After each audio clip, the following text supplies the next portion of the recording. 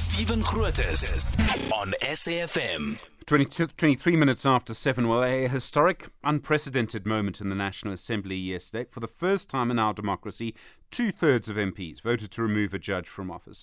Western Cape Judge President John Hlophe impeached yesterday. 305 votes to remove him, 27 to retain him. The ANC and the DA voted to remove him. The EFF, the PAC, the ATM and El Jamaa all said they were voting against that. MPs also then voted to remove Judge Nkolo Matata. John Hlophe is a research and advocacy officer at Judges Matter. John, good morning. Good morning, Stephen.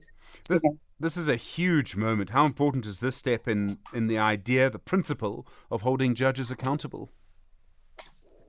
I think it's a historic moment, right? Where we've seen for the first time the impeachment process of two judges in South Africa. It has never happened before, and it speaks to holding judges accountable in our country and also ensuring that the integrity of the judiciary is kept intact. And that is exactly what we've seen yesterday. And you know that the two cases have been ongoing for so many years, and there's been a lot of court cases that have been brought to try and delay the final outcome of the cases. But yesterday we saw a historic moment.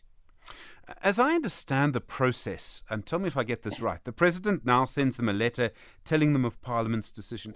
Is that the point they're no longer a judge? So they would go from judge to Mr.? Yes, definitely. So now the ball is in the President's court, right?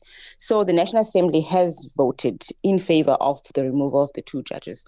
So the President has to make the final decision, send him a letter confirming that he has been removed. Both have been removed as judges from their office, and they are no longer judges. And that has the implication of them not having those benefits that they've had for so many years. For Nkolo Matata, he's retired. For Judge President Hlophe, he was suspended, but he was still receiving his benefits, right?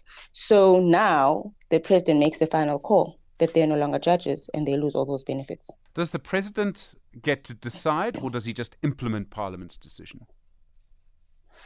He would have to implement Parliament's seen with yesterday's proceedings.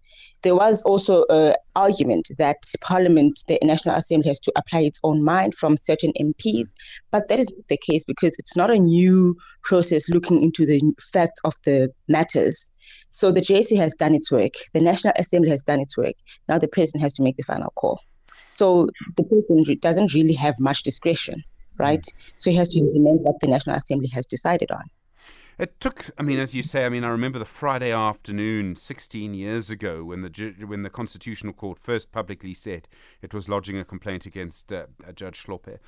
Do you think that if this comes again, it will happen more quickly? We won't have cases that take so long again.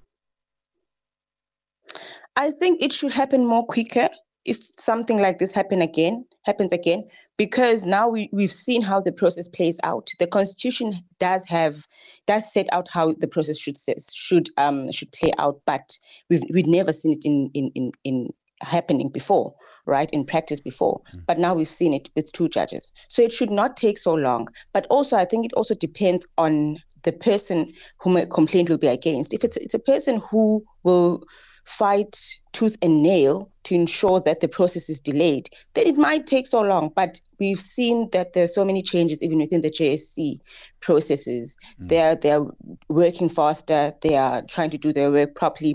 So it might not take so long. But then again, it will depend on the person whom a complaint will be brought against if they want to go to court and drag the matter out for as long as possible. But we're hoping not to see something like that again in the future, where a case or a complaint takes more than 15 years. John Hlophe, thank you, Research and Advocacy Officer at Judges Matter.